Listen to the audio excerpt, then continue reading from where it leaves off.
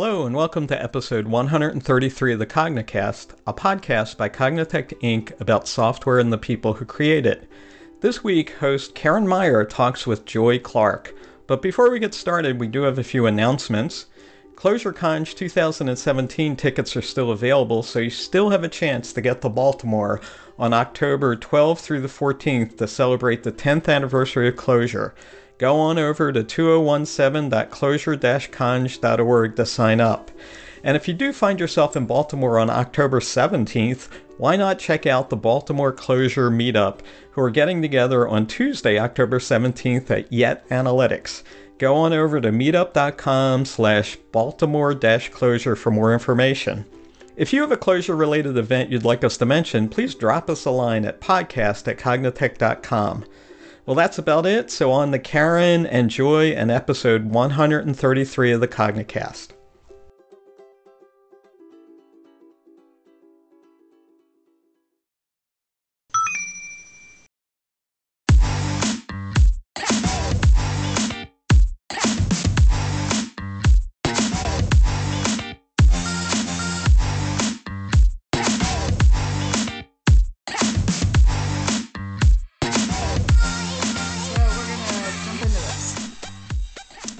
Welcome everyone. Today is September 25th and this is the Cognicast. I'm Karen Meyer and today it's my great pleasure to welcome Joy Clark from InnoQ to the show. So thank you for being with us, Joy. This is great. Yeah, thank you for having me. And you are talking to us from Germany, right? Yes. And what city in Germany? I'm right now I'm in Monheim, which is a little city on the Rhine. So very cool. The weather there, is it? It's not bad by Monheim standards. It tends to rain a lot here, but it's not raining right now, so that's good. Yeah, so I live in Cincinnati, Ohio, and our city has pretty big ties to Germany, culturally. Mm-hmm. So we have an Oktoberfest that we celebrate every year around this time in September. I'm not sure exactly why that we always celebrate it in September, but we do. Maybe it's the weather, I guess. But it revolves around a lot of good beer, which is really nice. And then also we have this chicken dance that we do. Really? And I'm not sure whether that's German or that's just some weird Cincinnati thing. Well, it could be Bayerisch. Like, Oktoberfest actually comes from Bayern, which is in the south of Germany. Ah, okay. So here they don't, they might do a little, I was in Berlin last week and I saw them setting up something for Oktoberfest, but it's not traditional to the region. Okay.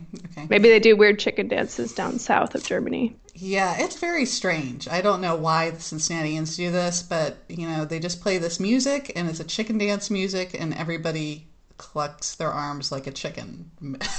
Like the traditional chicken dance? Or a different one? I don't know. It's very, like I said, it's very odd. Everybody seems to do it. I don't know who started it, but, flapping your wings and turning around and then drinking beer along with it. I don't know. It's very strange. But that's Cincinnati for you. So you are from the U.S. though originally, right? Yes. I moved here when I was 18. So tell me about that. How did that all come about?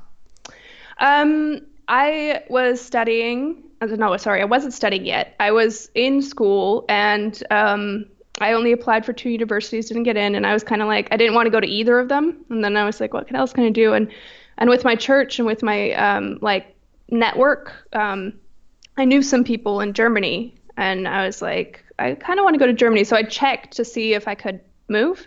If there would be I didn't want to just go somewhere where I didn't have a network or didn't know anybody, but I knew some people in Germany, and then studies are free in Germany, so I just ended up moving. That's how that happened. And studying? So I ended up studying. So it was an adventure for me. I decided to go for a year when I was 18 to learn the language. And then if that went well, I would start studying. I would do my bachelor's in Germany. And then it went well the first year. I really liked the country. And so I stayed on and did my bachelor's. And then after I did my bachelor's, I stayed on and did my master's. And then I decided to stay. So what are the biggest, I don't know, like surprises going to a different culture that you encountered? Americans are really loud. It was interesting because I never got culture shock coming to Germany because I expected it to be different. But then I went back to the States after living here for a year and I was like, this is weird. This is not what I'm used to. So I had like reverse culture shock and I wasn't expecting that. Yeah.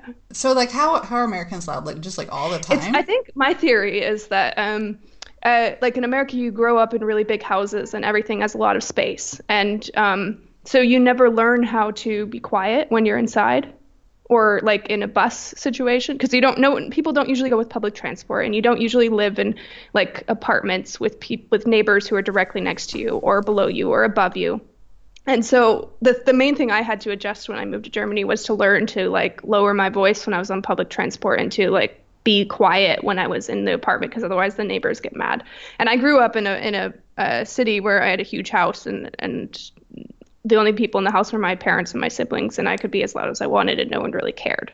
And so for me, that was the biggest change that I had to make to fit in. So that's really interesting. I never really thought I have heard that though, that Americans are just loud. So I think it's just a matter of like growing up in big areas with a lot of personal space and a lot of physical space between you. Then you don't really notice how loud you are. But if you're in like a small closed environment with tons of other people around you, it's a bit of a different situation. So Germany, I mean, you tend to live in an apartment building and it's smaller and there's neighbors everywhere, so you have to pay attention to how loud you are. So you had to learn the language, and then, I mean, learn the language well enough that you could actually take college courses? That seems like really daunting, at least from my perspective.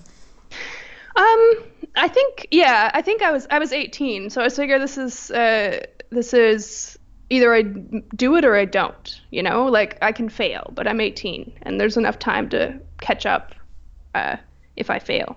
And so I went to language school and it wasn't that big of a deal. I mean, I think if you are like at 18, it was pretty easy for me to pick up the language. When I started university, it was about a 2 or 3 month period where there was a whole bunch of vocabulary I didn't know. And then that was more difficult for me in the courses because I didn't know what they were talking about, especially calculus. That was hard. Wow. They have different like notation and they have different words. And it took me, the word for relation is Abbildung and the word for derivative is Ableitung. And I mixed those two words up for the first 3 months of calculus and I was really confused, really confused. I had no idea what they were talking about. I thought they were talking about like derivatives when they were talking about relations and yeah, it was interesting. So, but the computer stuff you're doing, was that still mainly in English? Or? Well, I learned Java at least the first semester, and I had taken a Java class in the States as well, and syntactically it's the same. So for computer science classes, I never really had a difficulty with it because a lot of even the technical terms have been taken from English. So there are different words that you kind of learn. It's a little bit of a vocabulary, but it wasn't that bad. So I think also I had read that you got opportunity to do some research or help with some research at the university. Yeah, I was a research assistant at the university during my studies. So I actually worked on tooling. My department was researching formal methods and how to formally verify software systems, model and verify software systems. And I got started out doing like tooling for the model checker that they are developing at the University of Düsseldorf. And then I got my foot in the door. So I ended up doing a little bit of research myself at a certain point. But I got started with tooling and then kind of figured that out, and then went on to do more actual modeling and some verification as well. Yeah, that's kind of like a hot topic now, this like Yeah. formal verification systems. What were your impressions? Do you think it's a useful thing, or? I think it's a necessary thing, especially when developing safety critical systems. If like the main example was with a train or something that's automatic, when you're developing a system like that and you're writing software and the software is incorrect, then if it breaks, lives, like people can die. It's not like a web application. If it breaks, then there's, that's also not good. But when you're talking about a safety critical system like a rocket or a train system or something, then you should use some kind of verification system, because testing only proves the absence of certain bugs, but it doesn't prove the correctness of the system. It doesn't prove what the system should do, and it doesn't prove the absence of all bugs. So you can't just by testing your system, you can test it as much as you want, but it's not sufficient to prove that it really does what it should do, and that there are no bugs that you haven't thought of. Whereas if you use modeling or something, you can you think about the system as a whole, what it should do, how it should behave, and then you can use that in order to verify your system. There's a lot of different ways to do that. Yeah, that definitely sounds like a good thing, especially for maybe like a car, one of these self-driving cars. I would like that. I know. I'm kind of nervous about the whole self-driving car thing, like really nervous.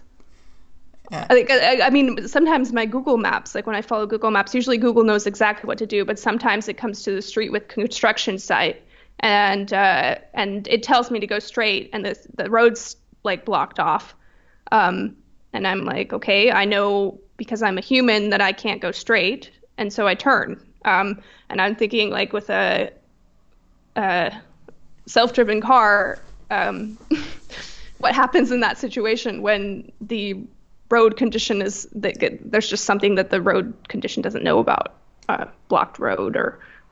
Yeah, I'm not signing up to be an alpha user. That's just Nope, me either. I'll be on the beta list for that. I'll wait until the end release. Really. So, what other things have you been doing since your research? Well, I finished my thesis a year and a half ago, and since then I started working at InnoQ, which is a company that does software, like some consulting and project work in Germany. And since then I've been doing web applications. So that's kind of my thing now. Is I really liked it because in the university I got a lot of some theoretical knowledge about networks and web applications and stuff, but I never really practically applied it. Yeah. So what is the big difference, I guess, between, I mean, I guess you did the research and kind of a lot of pure, computer science in that field, and then versus, in the trenches, dealing with what businesses need to go through. What are some of the kind of key learnings? Well, I think it was just in my situation, I could have stayed on and did more research, but I wanted to actually write software that people would use.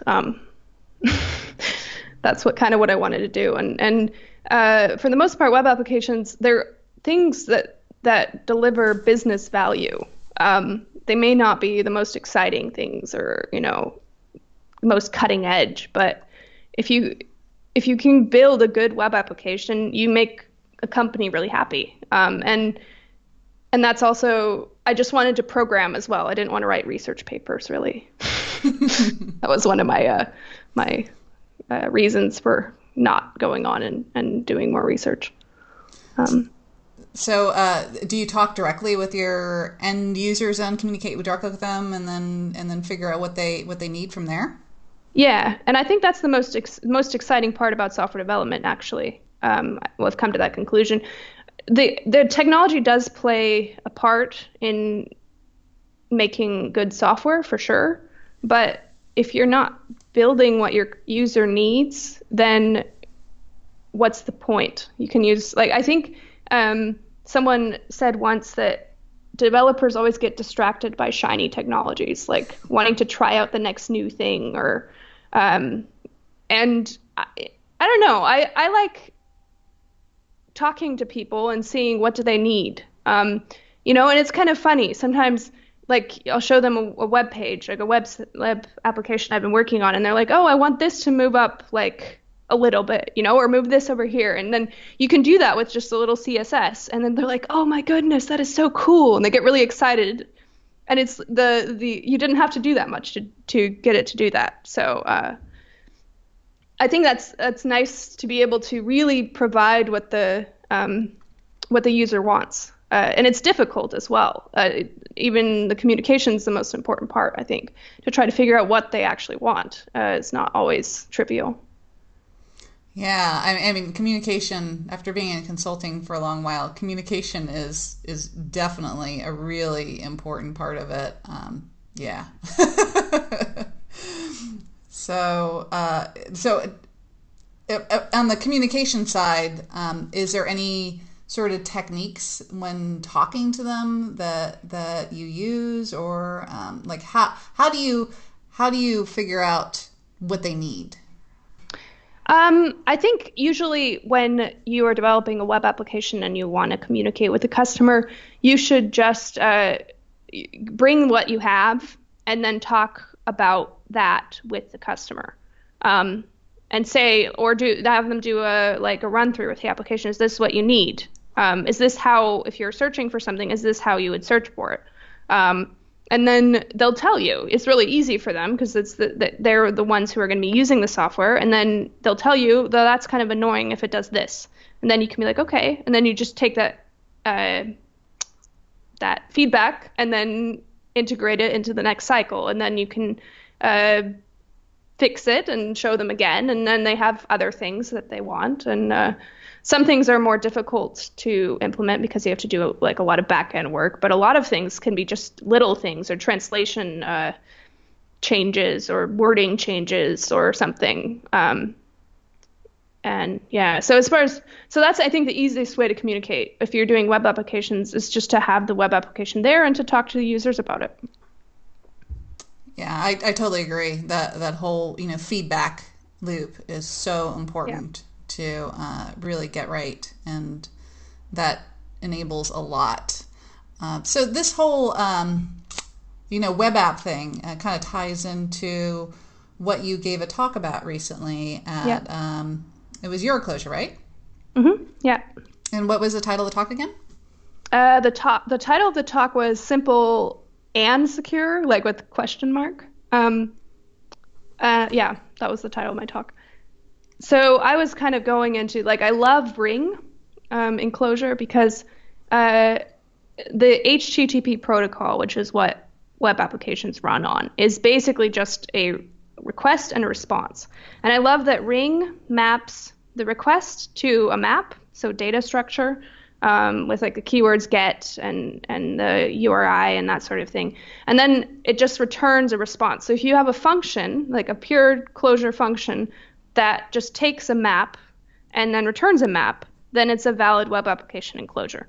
So I love that because that's very simple. And when you can just add like the Ring middleware, which is just like a layer in between that performs the transformation for you, kind of, and can work on the map, adding keys or removing keys. And you can then just, as long as it fulfills the contract of the contract of the map, that it has the right keys in the request map and the response map, you can just plug the functions together like Lego, really. And I just find that very elegant, and it's very simple. But my point in the talk is that because we are responsible for putting the pieces together if we're doing Ring applications, we have the responsibility to make sure that we have the security aspect. There's the puzzle piece. Well, it's not only one puzzle piece, but that's a very important part of any web application, is to make sure it's secure. And that's not something you can there's a lot of web applications in Clojure. It's easy to leave it off if you forget, basically. And so I actually made the talk because I like developing web applications. And when I was going through it, I was like, okay, I was thinking to myself, I need a checklist for developing secure web applications. Like, what do I need to check when I'm developing a web application in Clojure? What do I need to go through? What do I need to do? And so I looked into what different things I need to consider, and then I made a talk out of it. So for people that haven't seen the talk, what are kind of the top things that you need to consider?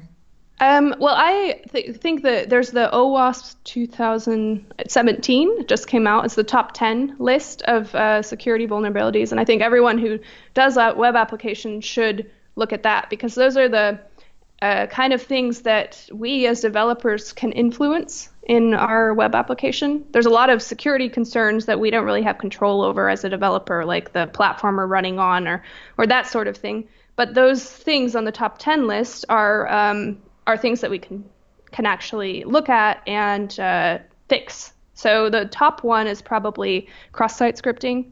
And cross-site scripting is when we get some we get user input and we just render it as is in an HTML page. So if the user input contains a script tag, as we know from JavaScript, then that script tag will be automatically executed in the browser when the user loads the page. And that is a very easy vulnerability to build into your application. And it basically allows the user, if they find it, or the attacker, if they find it, to execute any JavaScript code on your web page, which is not a good thing. No, not at all. So are there any like libraries in Clojure that are particularly useful to helping solve these security problems? So as far as cross-site scripting goes, you need to use an HTML templating library that has automatic HTML escaping, which means that if it has gets user input, it'll escape like all of the brackets. I don't know what they're called. They're not. I don't know what they're. The script tags. Yeah, I know what you're talking about. I think I of don't the know word what they're called for the little triangle things. The less than and greater than signs. Mm-hmm. That's what they escape. And so that will prevent any user input from being rendered as JavaScript or being interpreted as JavaScript on the browser.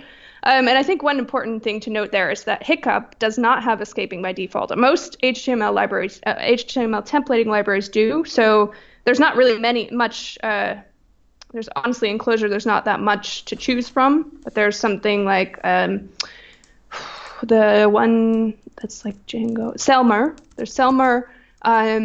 There's a handlebars implementation, although that's a bit older. I think Hoplon, which is in ClojureScript. And those, I think, all have escaping by default. Hiccup, which is the most commonly used one, does not.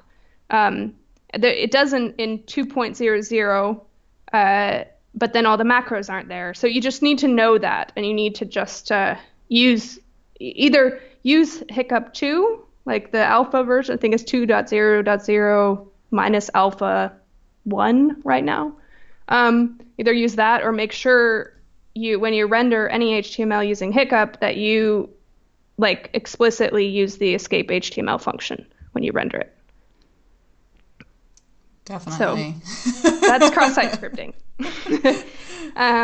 There's also CSRF, which I actually find quite difficult to explain. I put a slide in my talk to try to explain it, but basically CSRF attacks are when the browser, when someone tries to forge a request, CSRF stands for cross-site request forgery. So basically, if an attacker can forge a request and somehow get the user to send that request to your server, then it will have all of the authentication tokens and information in that request in it. So it'll have like your authentication token, and the server says, "Oh, I know you. You logged in," and it will basically execute any code that you want on your server, on the server, but the user didn't want to execute the request. So that's what cross-site request forgery is. And so for that, there's the Ring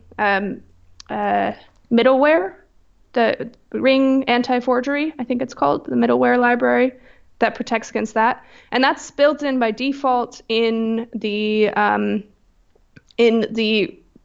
Ring defaults, the middleware defaults, which is why if you just develop using the defaults, I think it's the site defaults, the middleware collection, and you put a post request in your application, then it will say CSRF, like it'll give you the invalid anti-forgery token. Basically what you need to do then is to render for every request in Ring, the middleware will generate a nonce and attach it to the session, and then you need to render that nonce in your web forms as a hidden field or whatever, and send that with every single request so that they know.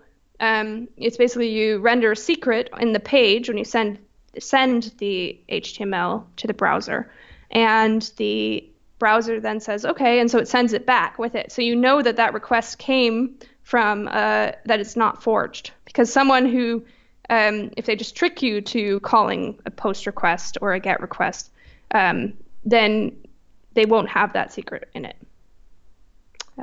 The other main, sorry, I should have said that before, the main way to protect against CSRF attacks is to never, ever, ever use GET request to change state on your server.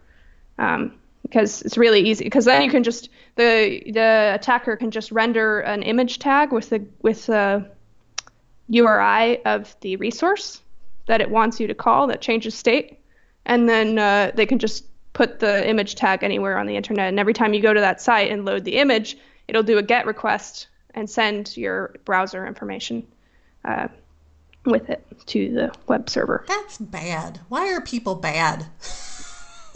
That's a good question. I don't have the answer to that. But I'm glad that you have tips for us to keep us safe, or at least keep our web applications as safe as they can be.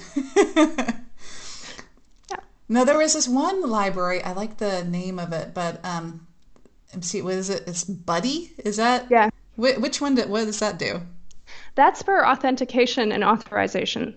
So it's a Buddy is a collection of libraries in Clojure. So it does authentication, which means it tries to hook into some sort of login mechanism that you have in your application. And then if the login, like you just provide a function that does your authentication for you, and if that's successful, it will add an identity token to all of your requests. Like it's a middleware integration. So every time if you successfully authenticate, it adds that to your request map, and it also will set a cookie on the way out. So is it? Yeah, I think it saves in it.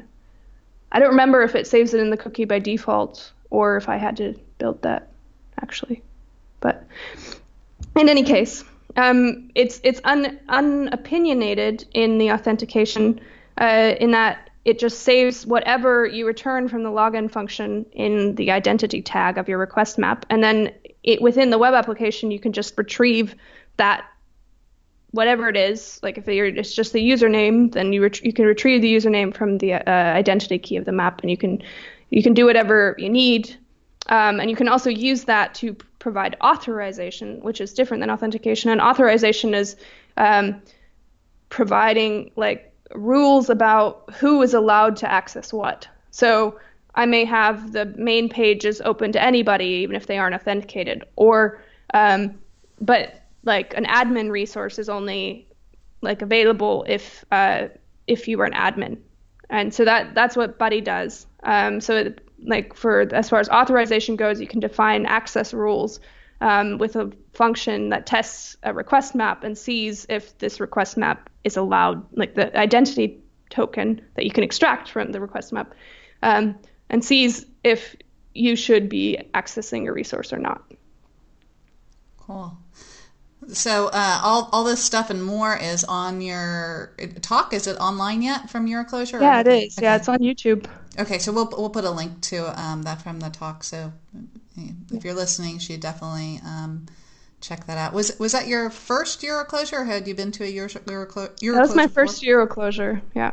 What did you think? I loved it. Yeah. I just had, I had so much fun. I just like the Clojure people, I guess. And it was a really nice conference. It was really fun. I really liked all the talks. So I had a great time.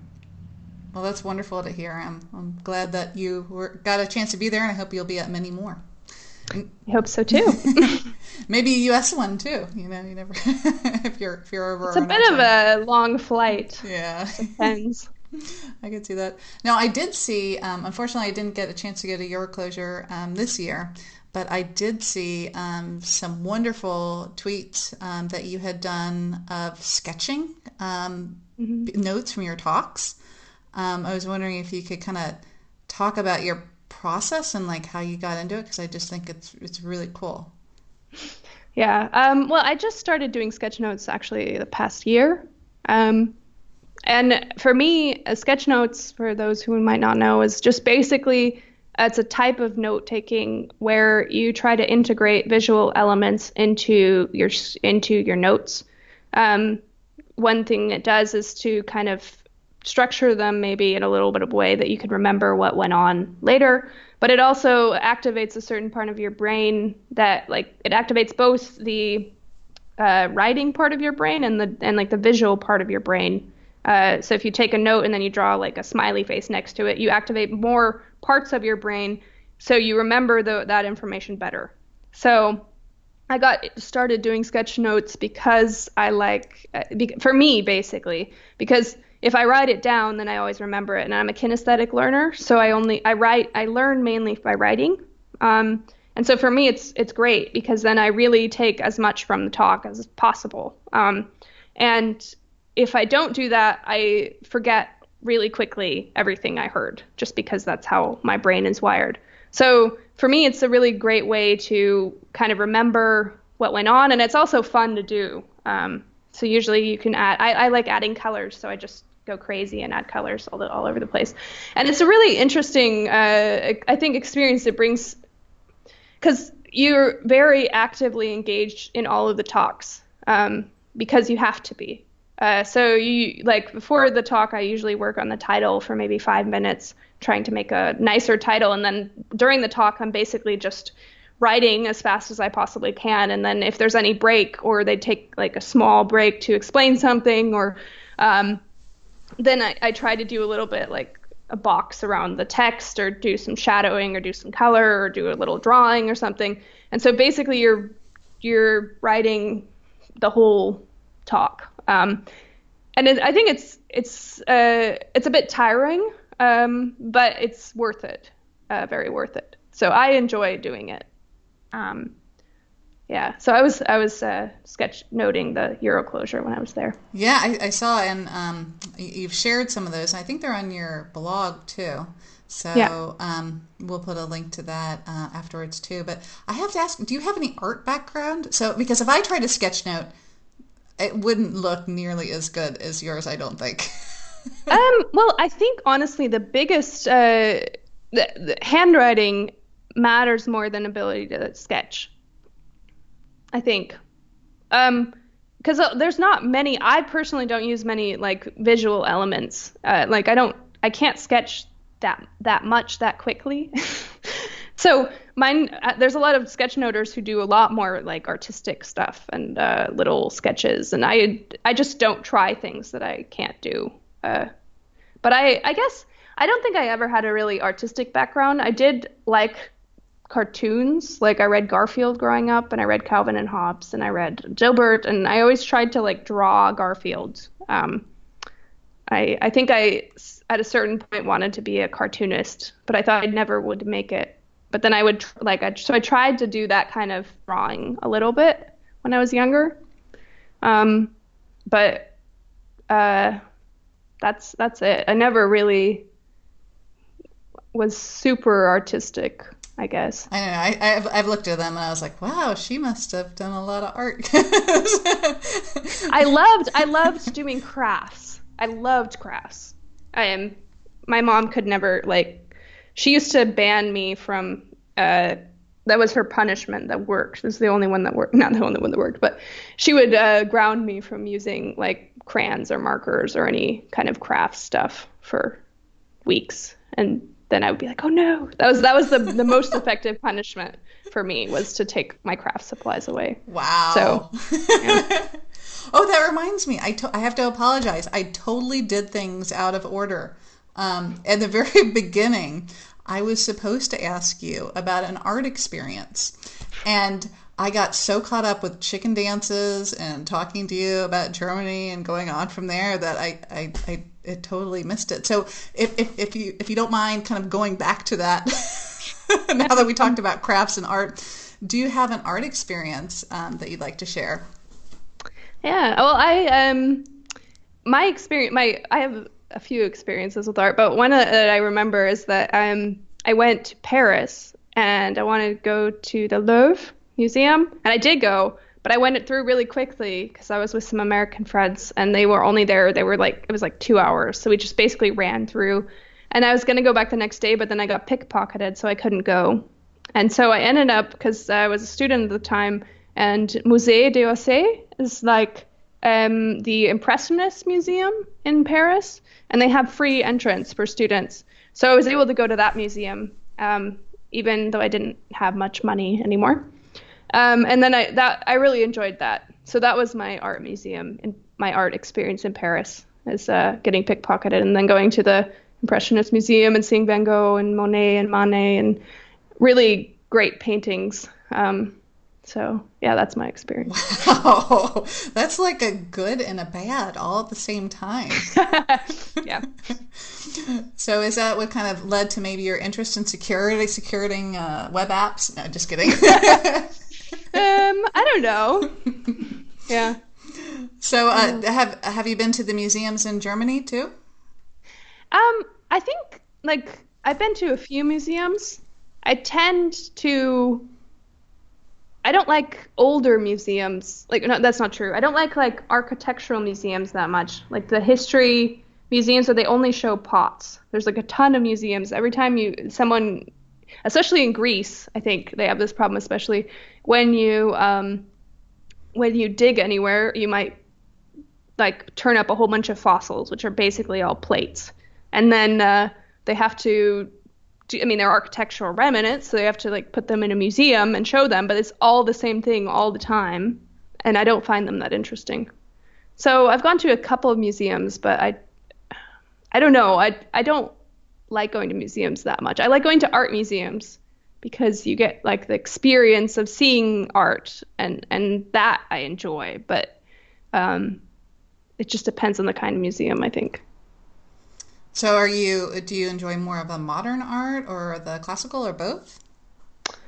I would say I probably enjoy I like classical art, but I also like some modern art. Like I like symmetry, and I like primary colors, and so that kind of like art that has a lot of just geometric shapes and stuff. I enjoy that. I don't understand a lot of art, and then I feel a bit silly. I feel a bit silly all the time in the art museums. I'm like, I don't even understand what this is supposed to be. But then I read the thing, and I'm like, oh, yeah, that's what it's supposed to be. Yeah, I usually try not to take it too seriously. So I just go through and kind of, if I like it, I like it. If I don't, I don't. And I don't beat myself up about not understanding someone's artistic genius. I assume they're artistically genius, but I just don't get it. So. Yeah, so what do you think about like art and computer programming? Because I know some people have various opinions on whether computer programming is more of an art or a science or a blend, or do you have any opinion on that? I never really thought about it, but I think like there's a certain beauty about elegant web applications. I don't know if I'd say it's art, but I think I think there's some kind of like appeal that you could feel towards a code base or not. And I'm not sure it's always based on logic. I think some of it's subjective, based on your personal preference. So in that sense, it's probably somewhat related to art. Yeah. So when you're solving problems for like your business users that come to you and they want you to make something, do you feel like there's a creative aspect in that? Like now you've got to create something for them, and like how you do it is is the creative part? I don't know. Well, I think there's an aspect to design, which is definitely artistic when it comes to web applications like CSS. And like the CSS is hard. Anyone who says CSS isn't hard, I don't know. They must be like an artistic genius or something, because I find it very difficult. So when it comes to design of like the application that you're actually showing to your user, I think there is a big aspect of creation, like design and creation in that sense. There's on one hand, I think both are actually important. I think the semantic of the web page needs to be correct. It needs to do the right thing. And also it needs to look nice, because no one really likes ugly web pages.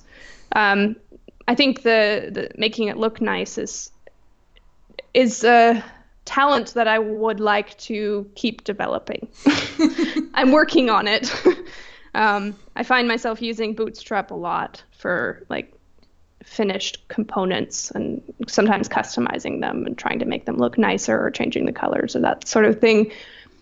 But just to be able to visualize in my head how it would best look, I think it's a very difficult process. And I think I can see myself doing more and more of that in the future.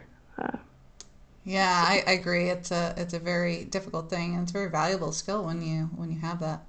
Yeah. So kind of on that subject, but maybe just more open. What are you excited about now? Is there anything that? Yeah.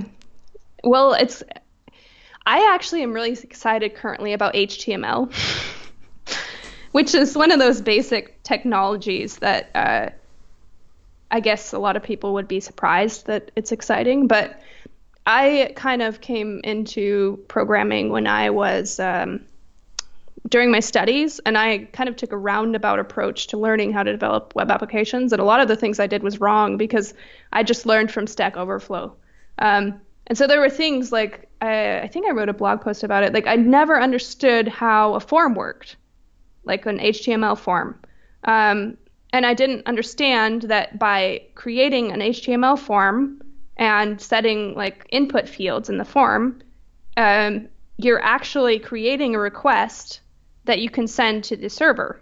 Like I never understood that. So I had a lot of frustrations when I was starting out developing web applications because I didn't understand what a form was and how to use it. And I found like most like web applications, a lot of web applications are just really in essence a collection of connected web resources. So you're on a page and it shows all the users and you want to create a new user. So you have a form that says create new user. It has the fields, and then you send a post request to the server, and then the server says, okay, I create a new user, and then it can send you a redirect to back to the web page, and then redirect to the new user resource that was created. And I find that that's just HTTP. That's just how HTTP works with redirects and like requests. And I guess just in the past year or two, I've figured out how HTML connects very nicely to HTTP and sending HTTP requests. So I actually like to do web applications completely without JavaScript, which I know a lot of people can't imagine that, but that's usually what I do is I create web applications, and I really like doing them with pure HTML and CSS for styling. And as I said, that CSS is the difficult part to make it look nice. And then sometimes some JavaScript to make it a little bit nicer. So like you can add JavaScript to do auto submit or something like that instead of having the user click a button. And that's like it makes it a nicer user interaction. But you can, if you turn off JavaScript, it still works in any browser, anywhere. It's also nice for mobile development because you don't have to load like all of the whole application. Like if you're using a single page application, you have to load the whole application to show a website, like just one page. And if you're doing HTML, you only have to load that page of the HTML if you're on a mobile site. So that can also be, depending on what you want to do, can also be a good option. So, yeah. Yeah, I mean, that's a big concern. I mean, the size of these JavaScript resources that a lot of the web pages use. So, yeah. I think as soon as you have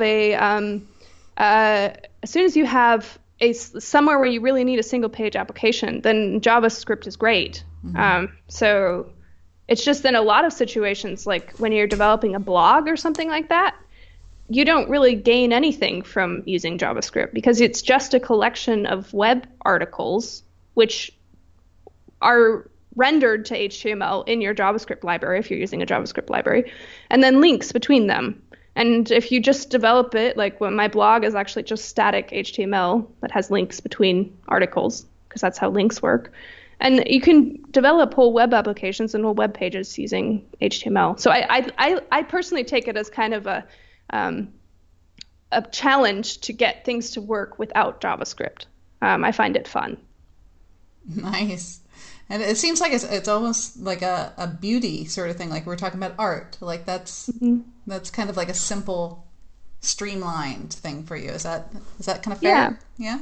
I think so. I think it allows you, if you think in terms of HTTP requests, kind of a REST approach to the architecture of your system, and you think of like HTML and CSS and JavaScript only as an afterthought, you break your application down into pieces that can be reasoned about very, very easily. Because a web, I think HTML is almost, I sometimes compare it to a functional programming language, except it's not really, but it's just data, really. It's data that your browser is very, very good at interpreting. And there's some semantic elements with forms and links. And that with those two semantic elements, there might be another, I'm not sure. But basically with links and with forms, you can do pretty much anything in a web application. So. Very cool. So I guess we've covered a lot of ground. I'm trying to think. Is there anything that that you wanted to talk about today that we haven't hit on yet? I don't think so. Okay. Because I wanted to make sure that I left time enough to ask you the final question, which is actually one of my favorites, which is getting advice for the listeners and for me, because I'd love to hear everybody's advice and tips. So I guess if you have any, let us know. Okay. Well, my piece of advice, I think the thing that helps me the most is that you should never be scared to ask questions. I find a lot of times, I guess I just started out learning a lot of things. I'm not done yet. There's so much more to learn. But in some situations, like you're in a training or you're doing something and they're talking as they're trying to teach you something. And they're like, oh, that's easy.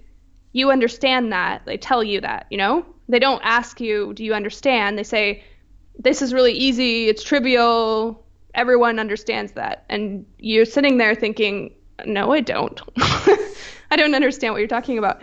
And in that situation, there's two options. You can either say, okay, I'm dumb and I don't understand things, and you can get disappointed.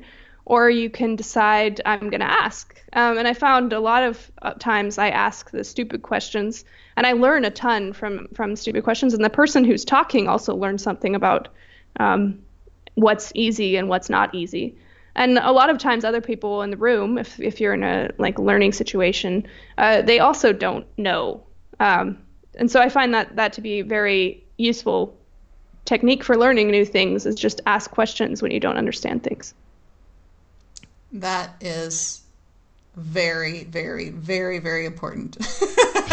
Maybe I'll just plus 1,000 that. I think in my experience that is so true. And again, there's no dumb questions, right? I really don't think there is. Yeah. Yeah. It's just that some things you already learned, you already know them, and that's why they seem easy to you. But to someone who's never ever thought about it before or ever done anything with it before, it might be completely new. And if you can somehow explain it to them and teach it to them, then they can understand as well. So yeah, there's nothing too simple to learn. Yeah, I don't think there's anything that's too. Yeah, I don't know if that made any sense what I just said. No, like I said, I would plus 100, plus 1,000. That whole sentiment. I think it's very valuable and very important for everybody to keep in mind on whichever end of the spectrum you're on. So, well, I think we'll wrap it up there. I want to thank you so much, Joy, for being on the show. It's been a pleasure talking with you, and I hope we keep in touch and can have you on again later on. Okay. So, thanks everyone for listening. This has been the Cognicast.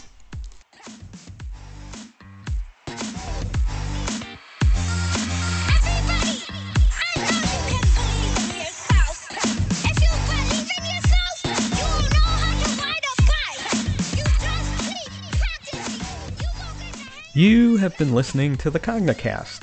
The Cognicast is brought to you by Cognitect. We are a team of thoughtful, experienced technologists. Our passion is helping organizations from the smallest startups to the Fortune 50 deploy technology effectively and humanely.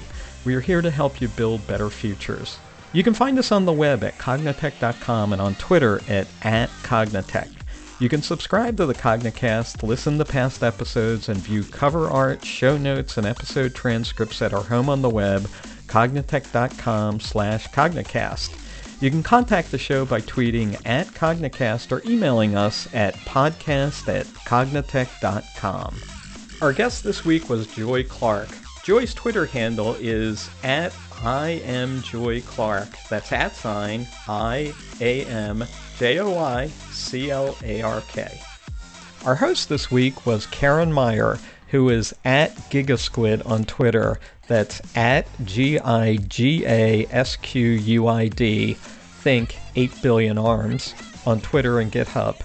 Episode cover art is by Michael Parento. Audio production is by Russ Olson, Joe Smith, and Jarrett Binford. The Cognicast is produced by Kim Foster. Our theme music is Thumbs Up for Rock and Roll by Kill the Noise with Feed Me. I'm Russ Olson. Thanks for listening.